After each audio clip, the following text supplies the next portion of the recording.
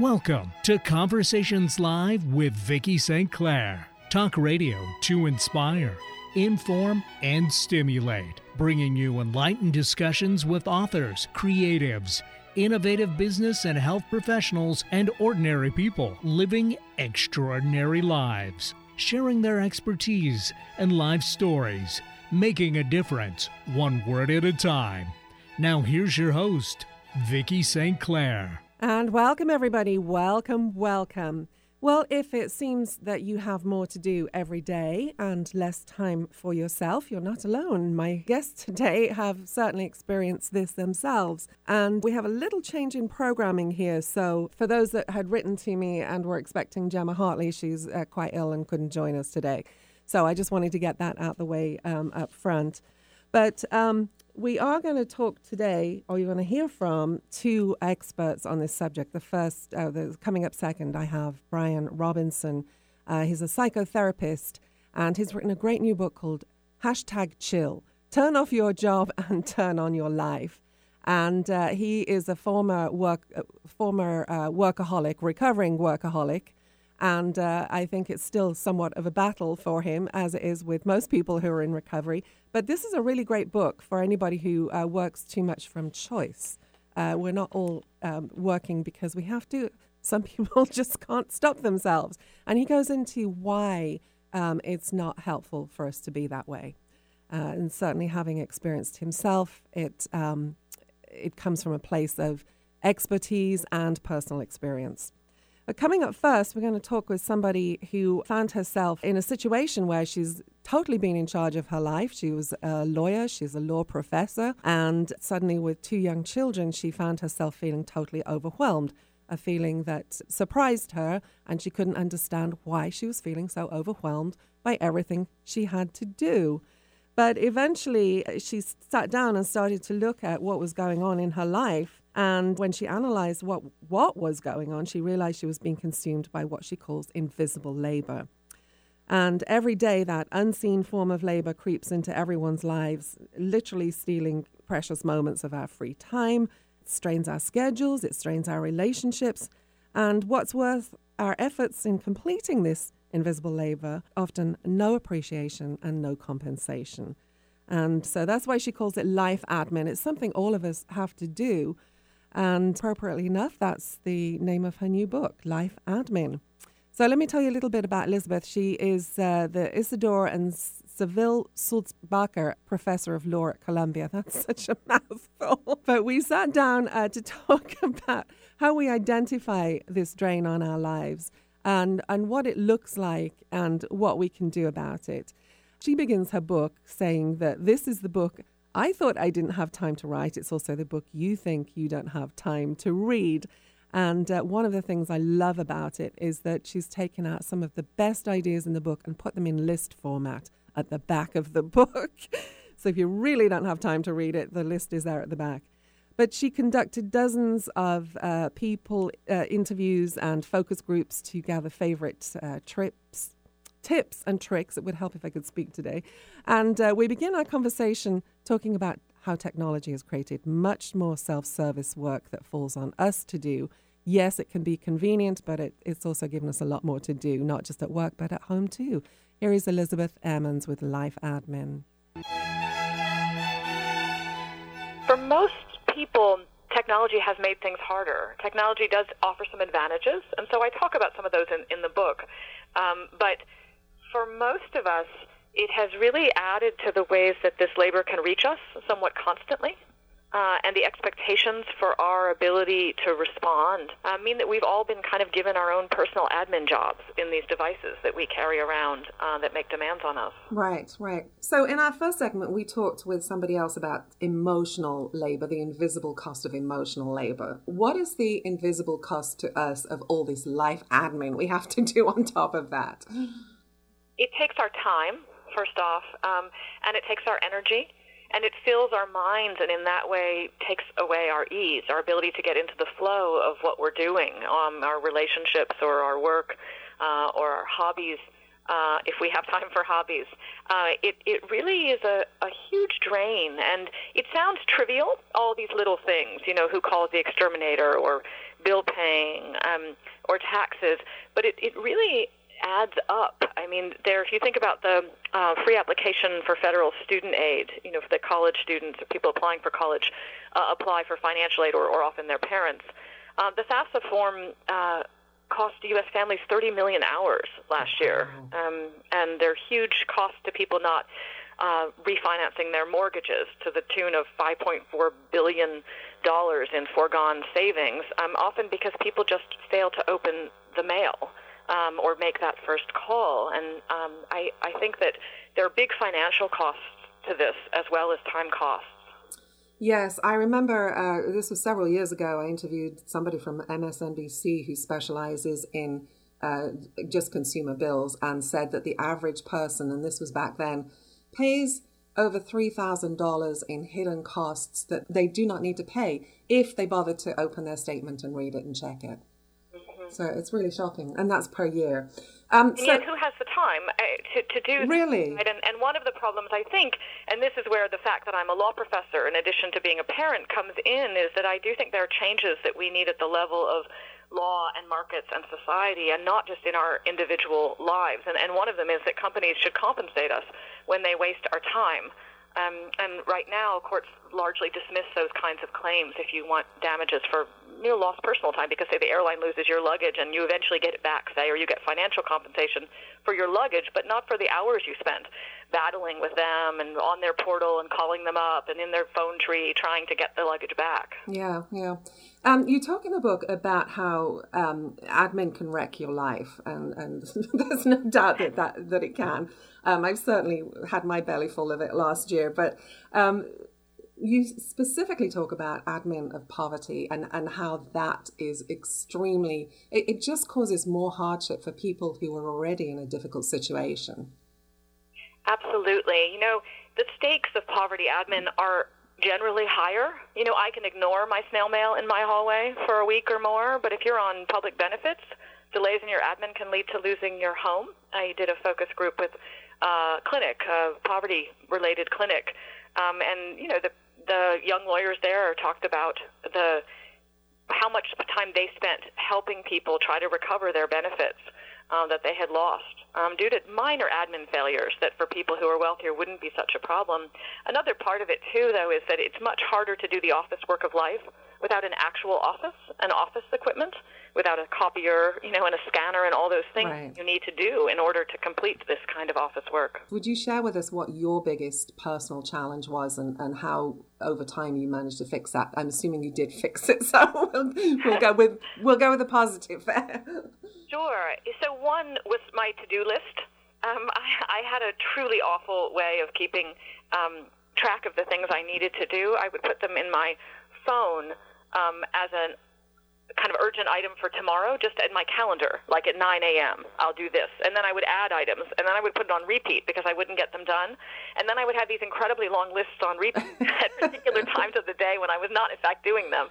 And I couldn't adapt it. And anyway, it was really awful. And I spent, as part of this project, a lot of time looking into apps for to-do lists. Some of my interviewees really swear by certain apps, and I talk about some of them in the book. I'm not generally promoting the certain products or any of that.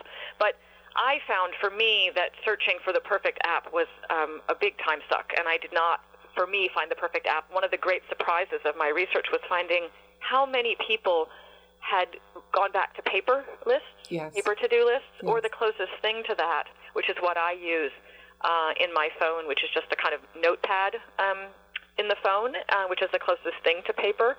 And then on really busy days, I also make a paper list. And that really has worked well for me.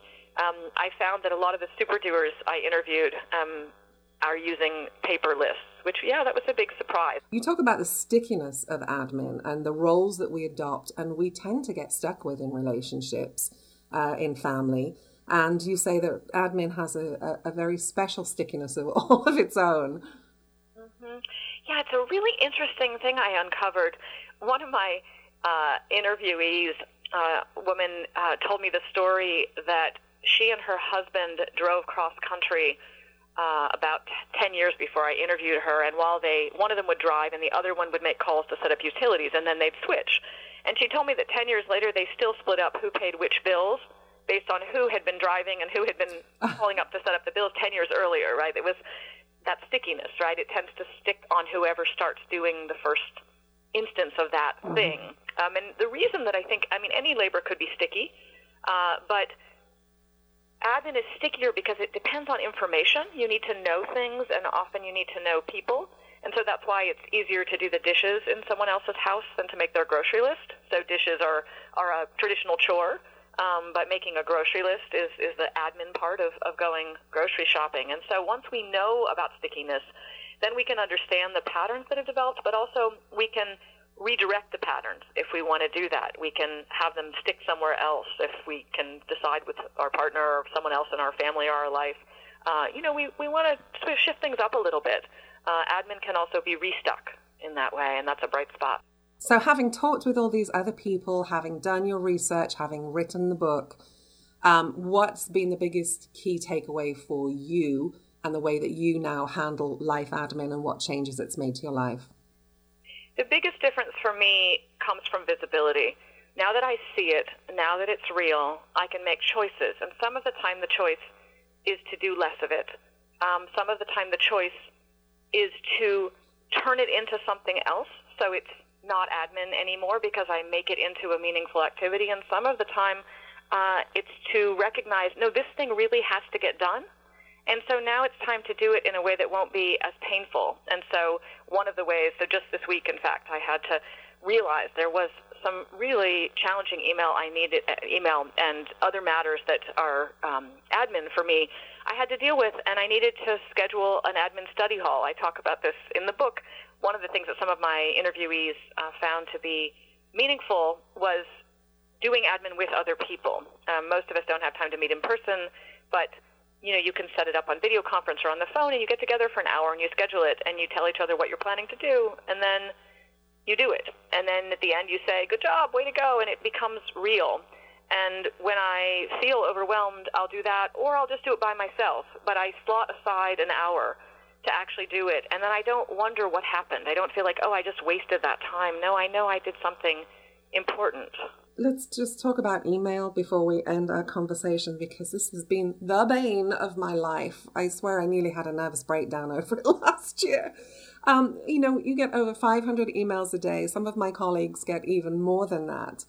And it becomes overwhelming because you take a couple of days off and you come back and you've got 15, 18, 2,000, 1,800, 2,000 emails in your box. How have you managed that for yourself? So this is a huge problem for so many people. And I will say this is one area where I think a societal change would really help us. It's not the only answer, but it would really help us. And there are companies that are doing things like when their employees go on vacation, the company actually deletes their emails while they're gone and sends an auto reply that says, if what you were emailing the person about was important, email them when they return. And then you don't come back from your vacation with that overload. But that takes systemic change. At an individual level, I've started to do things like not look at it in my phone at certain times, so at least try to dedicate certain time to when I'm doing it, so I'm not doing it all the time. And I've started to try to write at the end of messages, NNR for no need to reply, so people know that the email thread can end. And they've started in my life people to return that favor so we can make things end sooner, and so the chains at least don't go on and on. So those are a few of the changes, but as you know, I talk about a lot more ideas throughout the book. And welcome back, everyone. You're listening to Conversations Live with Vicki St. Clair.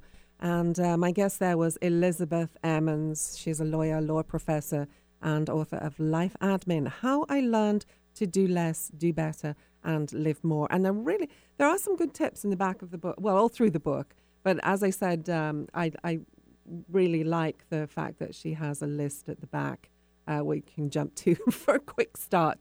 So, Eric, I'm just curious here because we talked about email. And, seriously, I said I almost had a nervous breakdown last year because of email, but it's not far off the truth there. It was driving me insane because I couldn't keep up with it. And the less you can keep up with it, the more you get behind. But it's like, how do you manage to do your work when you're getting that volume of emails and you're just responding to emails? How much do you get here? Oh, tons and tons. Yeah. Of course. And you know what I've had to do to kind of just discipline stuff is just if I know that I'm not likely to respond to it, meaning it's not critical, I just delete.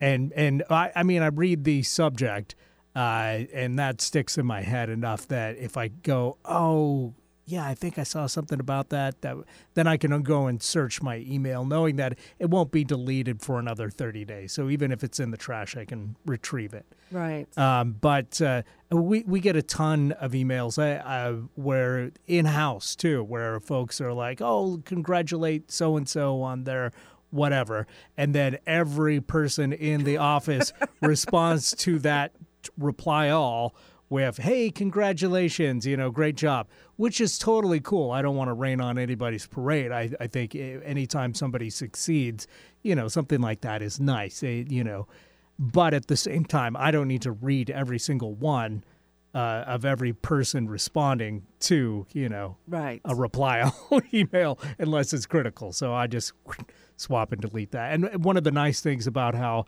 email has kind of changed so that now you have conversations rather than just individual emails is that you can swipe out a whole series.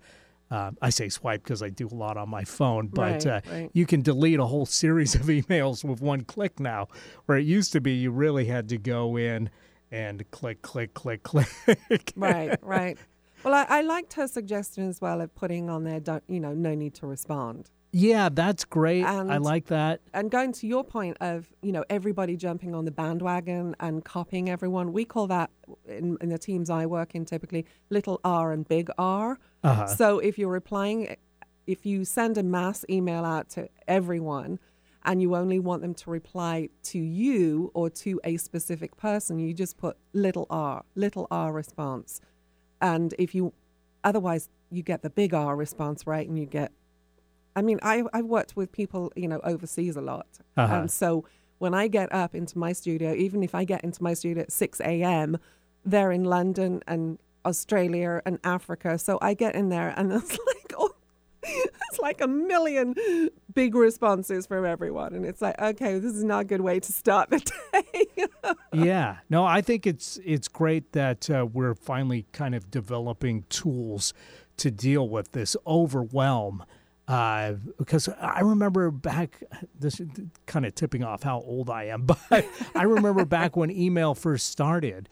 I'm that old. But back in the day, it used to be you get like, 3 emails or whatever. And that whole AOL, you've got mail. That actually was like something you kind of look forward to because, who's writing me now?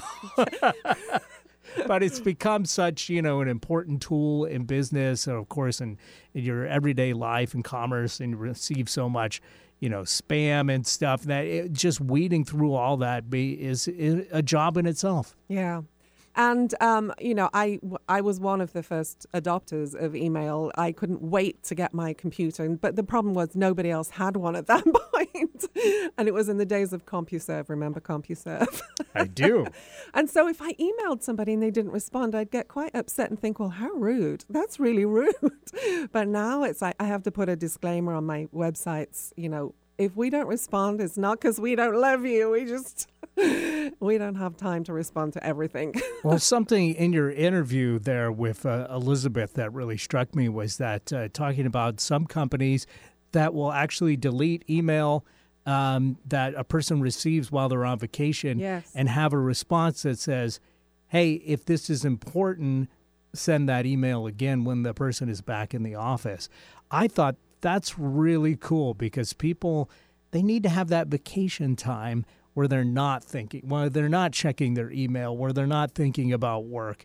And that's so hard to come by these days. So if you've got a company like that that's actually thinking about their workers like that, that's pretty cool. Of course, the downside of that, of course, is that a lot of times people don't actually read those auto responses. That's right. And they just assume that the person got the email and they'll get back to it, not knowing that, hey, your email is gone. It's deleted. So, yeah. But I think company-wide that's a good idea, and I think companies need to look at it. I don't know if I mentioned this in the interview, but in Europe, certain countries in Europe, it's illegal for employers to email employees after 6 o'clock at night now. It has been for a year or so, which I think is a great idea because, I've often worked with teams maybe up here in Redmond, Portland, and somebody will email at 1 a.m. in the morning and then they email at 3. Did you read my email? It's like, no, I've been sleeping. Right. And then at 5 a.m. you get another one. I sent you a couple of emails and you haven't responded yet. It's like, yeah, okay, chill. Well, I mean, I assume that that there's some exceptions for that. Like if there's an internet outage or whatever, they need to send a notification, they can still send that stuff. Yeah, probably. But Yeah. I think it's just, there's a lot of people, you probably see this, but I definitely see it in teams I work with where people are highly visible and they work on very visible projects. Mm-hmm. And if they do not respond, they take it that you're not on top of the game. And that's not the case. Yeah. They're probably doing a really great job, but you can't respond to everything. People can't be expected to be working 24/7, 365. Yeah. One of the things that I liked in Elizabeth's book, Life Admin, she talks about Stephen Covey's urgent versus important matrix for people who might be familiar with that. Are you familiar with that? I'm not. Well, it's kind of, it's old now, but I still kind of work from this premise. Covey's book came out, well over 20 years ago now. Mm-hmm. But I, to be quite honest, I haven't found anything else that really is better than this. And a lot of time management systems actually are based on his quadrant.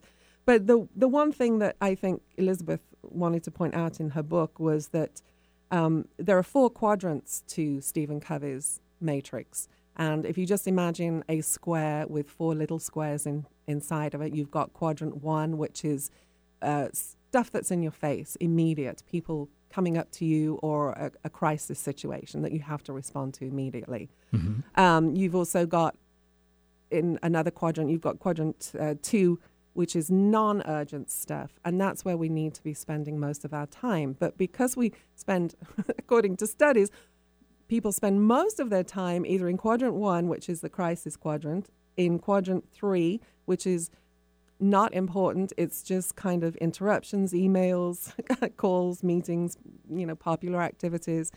Or in quadrant 4, which is trivia and busy work, time wasters, vegging out, watching TV.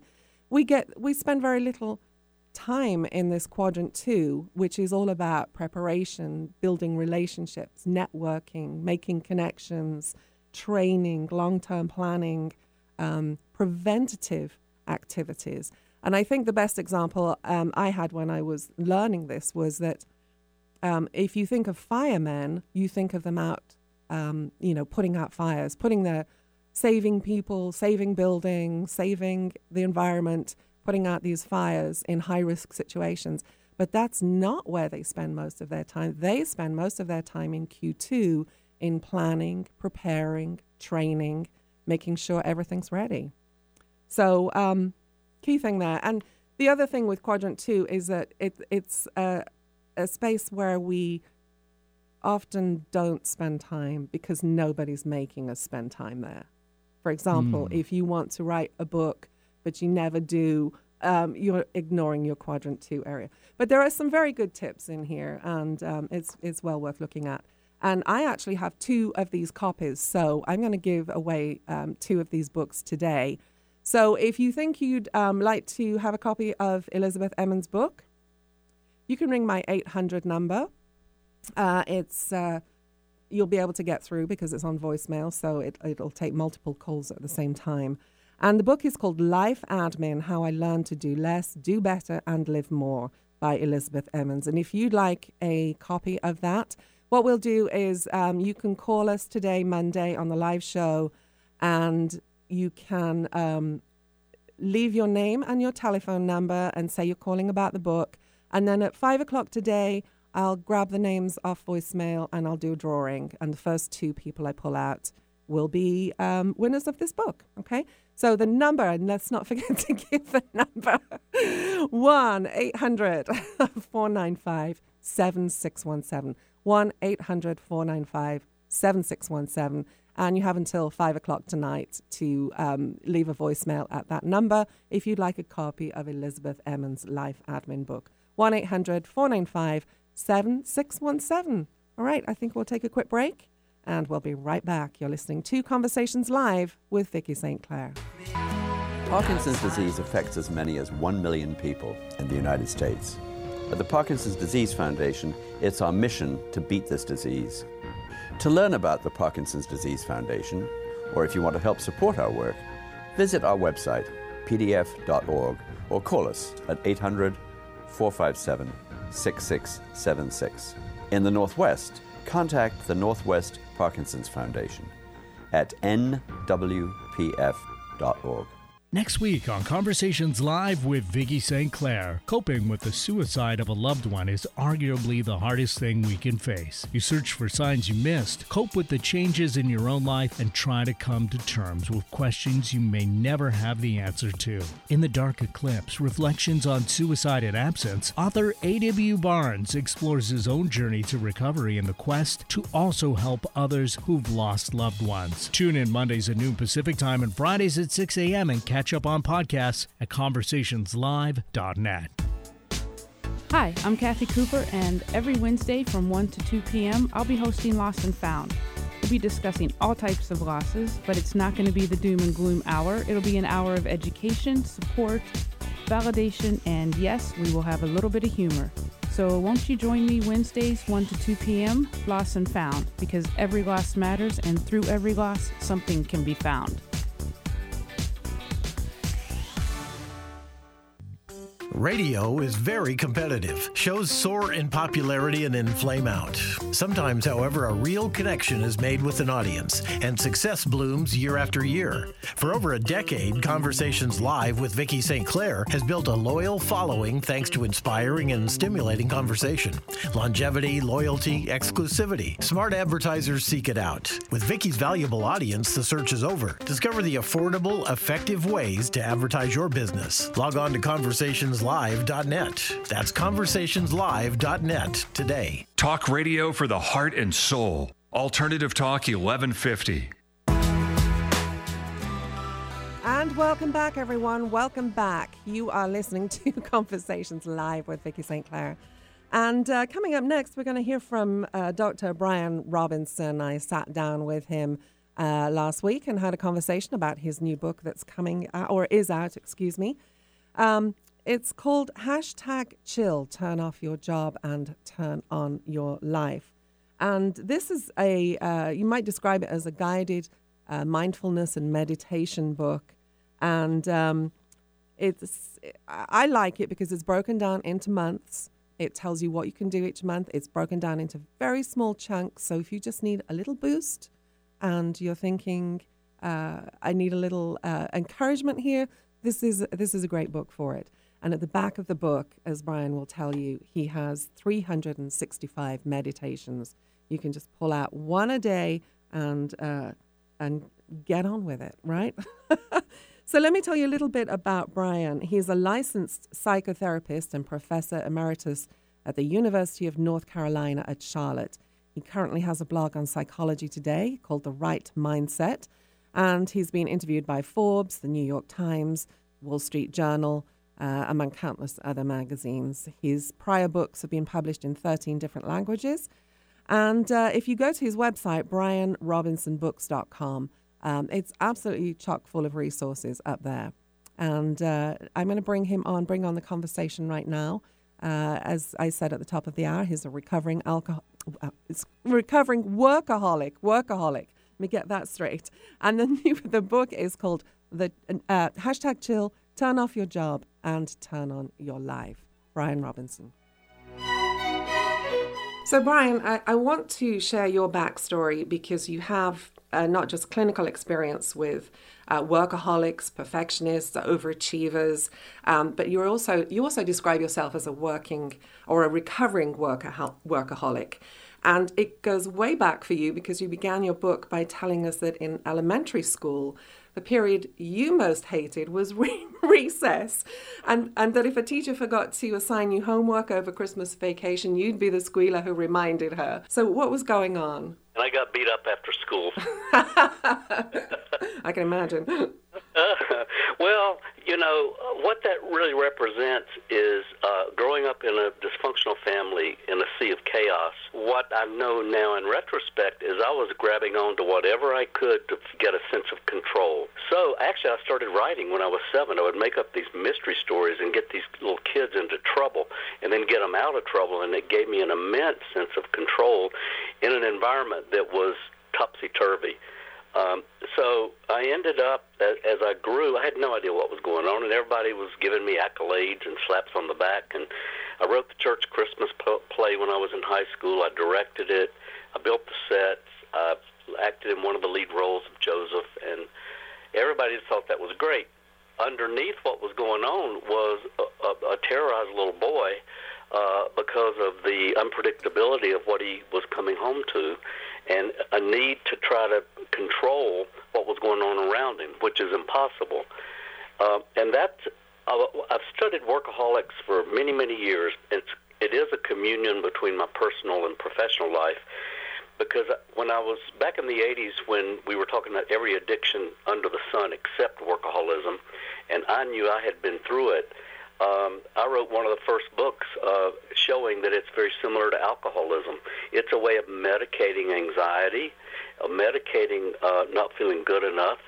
The problem with it is there's never enough. It's like the alcoholic can't get enough alcohol, and the work addict can never get to the place where they feel like that it's enough. So there's constant doing. There's, in my situation, when my family would go, say, to the shore in South Carolina, to the beach, I would sneak work into my clothes because my family would interrogate me to make sure I was going to rest and not carry work with me. And ultimately what would happen is everybody would go for a walk on the beach, and I would pretend I was going to sleep. And I would sneak out my work and work on a project while they were relaxing and enjoying the beach, which sounds really sick to me right now because I was sick. Right. But so at what point did it change for you? Because you continued this through your adult life. Your husband complained about you being controlling, inflexible, that you couldn't relax. Right. So what was the actual turning point for you, Bryan, and how did that change things? Well, there were several things. My spouse and I were breaking up. I was having gastrointestinal problems from the stress. I was snapping at colleagues. And finally, my spouse went into recovery for alcoholism, and I went along to support him and found out from some of the people there in the family program that I had an illness just as severe as what he was going through, which was kind of like a smack in the face. And I ended up joining Workaholics Anonymous, which has a 12-step program similar to Alcoholics Anonymous. And what really pulled me out of that work pit was yoga and mindful meditation. And I grew up in a Baptist fundamentalist home, and now I would call myself Buddhist because to me that really resonates in terms of who I am in the world. Right, and you start your book with going back to the Buddhist, the right mind, the beginner's mind. But let's talk first of all about the title of the book, Chill, #Chill. Right. What do you mean by chill? You don't mean, hey, go find a hobby or quit your job and go be a beach bum. Not at all. It's all about perspective. It's not going from one extreme to the other. It's actually bringing more balance into our lives. #Chill does include having a hobby and hanging out by the pool and kicking back and watching the game. Those are great things to do. Massage, of course, but really it goes much deeper. #Chill is a place inside of us where we can reside if we're willing to step back and take a look at our internal lives and external lives. And there are 8 C words that I associate with that place, because when I'm able to be there, I'm calmer, I have more clarity, I have more compassion for myself and the people around me.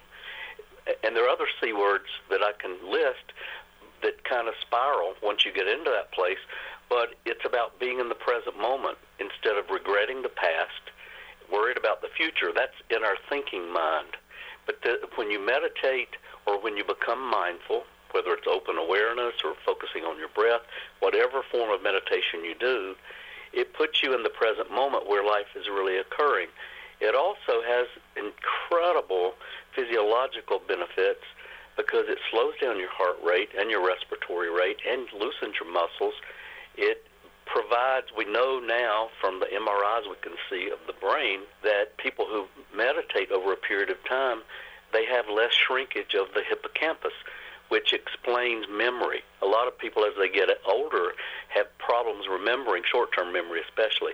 But people who meditate on a regular basis, they don't have that, and we can see it in the brain. Oh, that's there are interesting. other benefits in addition to that, like a better immune system and so forth. Right, right.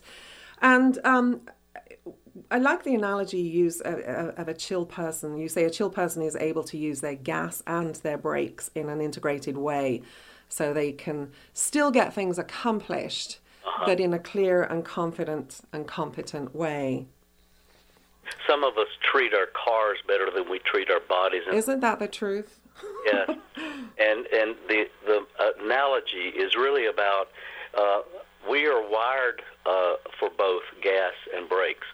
But in this day and time, more people are neglecting the brakes, B-R-A-K-E-S, and they're pushing the pedal to the metal, and they're burning out. And that's what would happen to a car if you drive at 90 miles an hour without brakes. So the whole idea of work-life balance is bringing the brakes, and that's what chill is, to your life. It's not about just chilling out and not being effective. In fact, the research shows the opposite. There's so much research coming out now that's countering the old beliefs that we used to have about work. What we know is if you slow down and if you focus on one thing at a time instead of multitasking, the research shows that you are more effective, you're happier as you go along, and the quality of the output is superior to what it would normally be. Right. So it's really living life in reverse in a way of what we are being told. Something that seemed very key, and you talk about this in the book, you also blogged on it on Psychology Today, in your blog, The Right Mindset. You talk about the importance of cultivating a growth mindset, and you write, with a growth mindset, you think of success and rejection as a package deal. So why is that so important when we're learning to chill but still want to be successful? Well, because when we, in quotation marks, fail, or if we get rejection, we react, and we see that as the end. And that reaction takes us out of the chill, and it really works against us, our motivation and our ability to get back in the saddle. But when we realize you can't have an up without a down, you can't have a right without a left, and you can't have a top without a bottom. Everything comes in bookends. So I can name tons of people that everybody listening will know. Meryl Streep, Michael Jordan, Tiger Woods, Serena Williams. These are all people at the top of their game.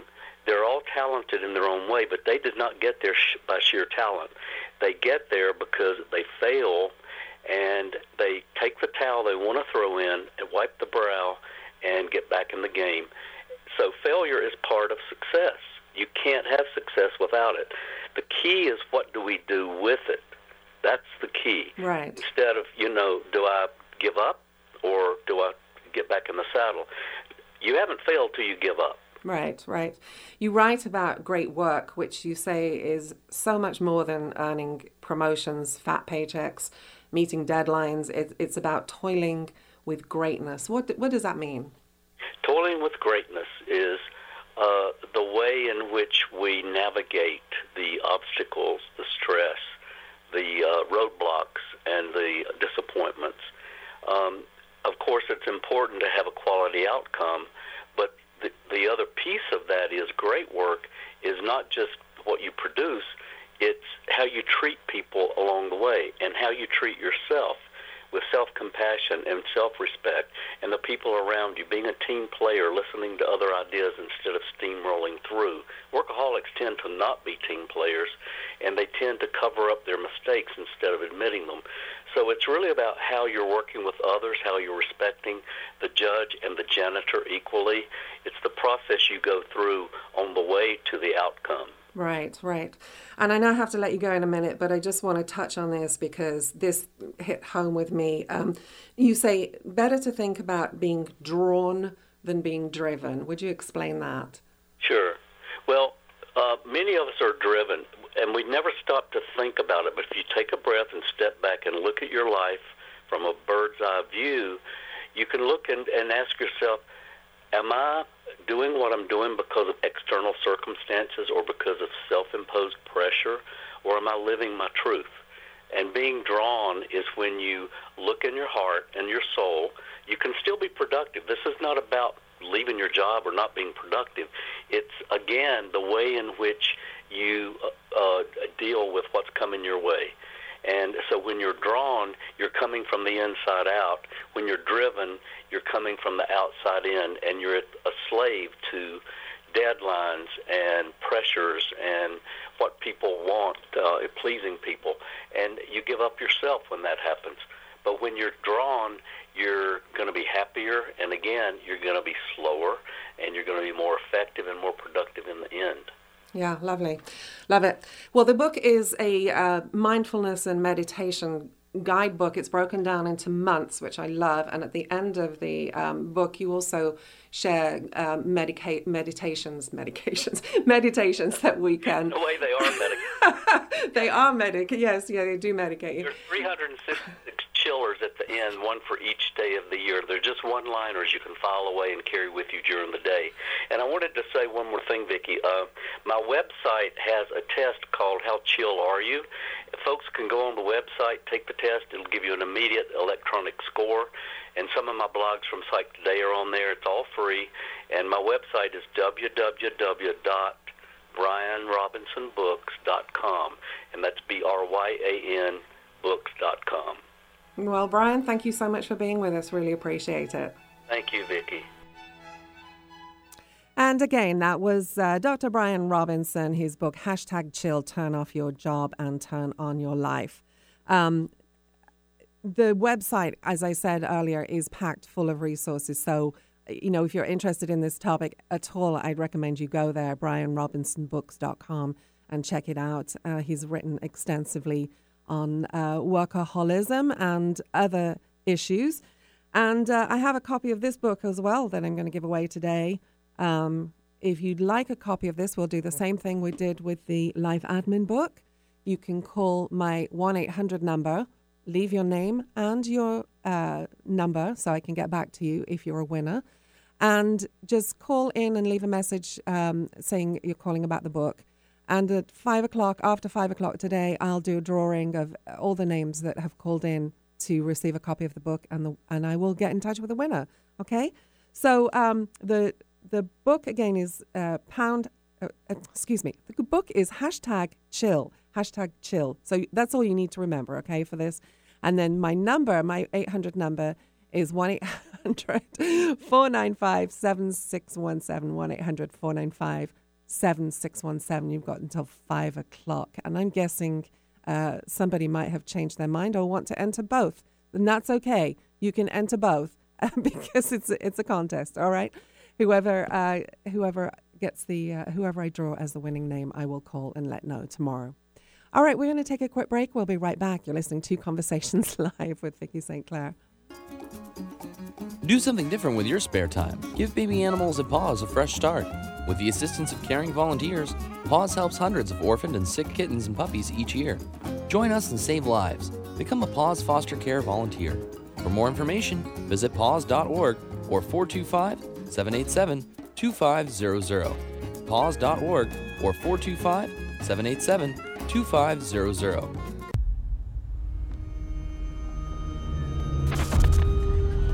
Opiates has taken everything and everyone I've ever loved away from me. Everything. I blew my ankle out and I got prescribed pain pills by my doctor. If making my detox public is going to help somebody, I'm all for it. I just wish I would have had a warning.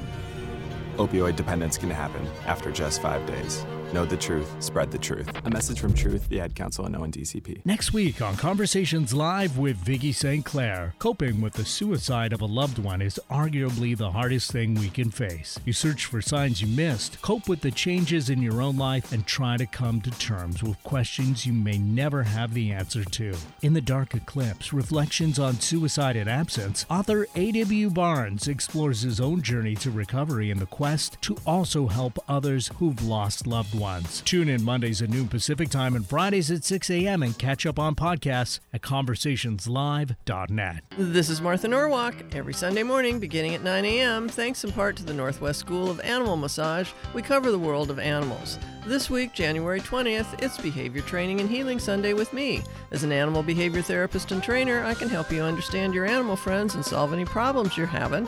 So plan to give me a call with your questions or about any animal-related topic you'd like to chat about. Martha Norwalk's Animal World, Sunday morning, 9 a.m. to noon, right here on Alternative Talk, AM 1150.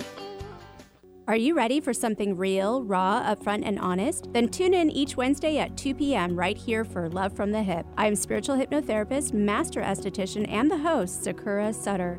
This show is unlike anything you have ever heard and was created to help others to help themselves. Hear me follow up with guests I have hypnotized and see how it has improved their lives. I will also spotlight amazing people from around the world. There's skin tips, live readings, and answers to life's burning questions. Join us each Wednesday at 2 p.m. At Sundown Communications, we find that most of our clients are brilliant at what they do, but they lack the time and resources to write and create business messaging that delivers results. That's where we come in, providing a diverse range of professional copywriting services for fresh strategic web content, PR, advertising and promotion, marketing, speeches, and much more. Call us today so you can focus on what you do best, and we'll do the rest. Call 800-495-7617. That's 800-495-7617. Conversations Live with Vicki St. Clair. Listeners trust the show, and advertisers love the audience. Learn more at conversationslive.net. Alternative Talk 1150.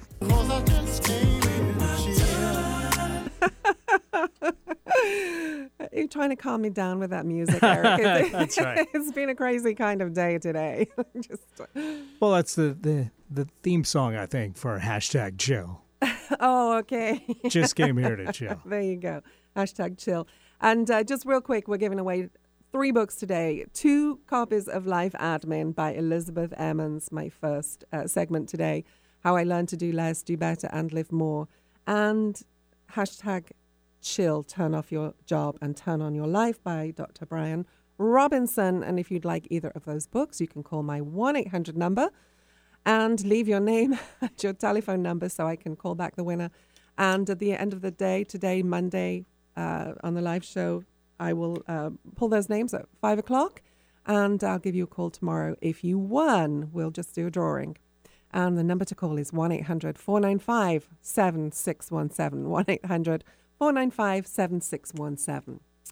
All right, so Eric, we have not talked. We're halfway through the month already. Can you believe it? Hard to believe, yeah. It's already January 14th, and boy, the year's already flying by. Well, according to statistics, 80-90% of people have already given up on their New Year's resolutions. So how are you doing, my friend? Did you set anything this year? I did. These are old resolutions, so obviously I haven't had huge success with them in the past. But one resolution I make every year, and I start off well and then kind of find myself slipping, is I'm trying to eat slower, enjoy my meals a little bit, linger over them a little bit more, to enjoy them more. I have a tendency to just kind of, like, when I have food that I like, just stuff it in. And, you know, that's not a really good way to savor your food or your life. And so I'm trying to change that. And, you know, I've had some success with that. And then the other thing I'm trying to do, of course, is lose a little weight. And I've had a little bit of success with that as well. I've lost about 10 pounds over the last 2 months, and not huge gains, but huge losses. Every little bit, every little bit helps. Well, good, very good. You don't come from a large family. Well, it's our generation is not all that large, but the generation previous was huge. So I ask that because my mother had this theory about we have people in our family that married into our family at various spots, and they came from large families. I'm talking 6 and 7 kids, and they all eat so quickly. So my mom had this theory. It's like, okay, well, when the food was laid out, they probably just had to dive into it quick before it disappeared. And I probably got some of that built into my DNA because my mother had 8 siblings. So, yeah. Well, I was just looking for a picture I'd put on Twitter. It said, my goal in 2019, I didn't write this. This is somebody else did this. My goal in 2019 is to accomplish the goals I set in 2018, which I should have done in 2017 because I made a promise in 2016, which I planned in 2015. I can relate. I can definitely relate to that. Yeah, I got some of that going on too. But how about you? Did you make resolutions this year? I did. Well, no, I do. I set goals, but I just want to be more. I try to be mindful as much as possible. I want to be more mindful, and the thing I really want to be mindful about is managing my energy and looking at where it's not about time, it's energy. So where is my energy going? Who is it being spent on? Is it being frittered away? That's what I'm focused on. I like that. Yeah, I do too. And I think definitely the books we talked about today will help. So it's all good stuff. All right, that brings us to the end of today's show. We've got to fly now. So we will see you next week. Until then, live well, live strong. Thanks for being with us. Radio is very competitive. Shows soar in popularity and then flame out. Sometimes, however, a real connection is made with an audience, and success blooms year after year. For over a decade, Conversations Live with Vicki St. Clair has built a loyal following thanks to inspiring and stimulating conversation. Longevity, loyalty, exclusivity. Smart advertisers seek it out. With Vicki's valuable audience, the search is over. Discover the affordable, effective ways to advertise your business. Log on to conversationslive.net. That's conversationslive.net today. Let's see if I guess that this just isn't working. Knowing you have a great idea for a book is one thing, writing it another. So what's stopping you? Maybe you can't find time. Maybe you don't know where to begin. Maybe you wrote a couple of chapters, then disappeared down a rabbit hole. Or maybe you'd rather someone else write it for you. Partnering with the right coach or ghostwriter can make all the difference between talking about your book and finishing your book. As an award-winning writer and strategic consultant, Vicki St. Clair's storytelling credits span from business, health, self-help, and memoir to New York Times and USA Today best-selling anthologies. Vicki partners with people just like you at the exact level you need, whether you need a little encouragement, editorial guidance, or full-blown ghostwriting and consulting services. If you're serious about telling the story you know is inside you, stop procrastinating. Let's get your story down on paper. Contact Vicki today. Email Vicki at VickiSt.Clair.com or call 1-800-495-7617. See more about Vicki and her work at VickiSt.Clair.com.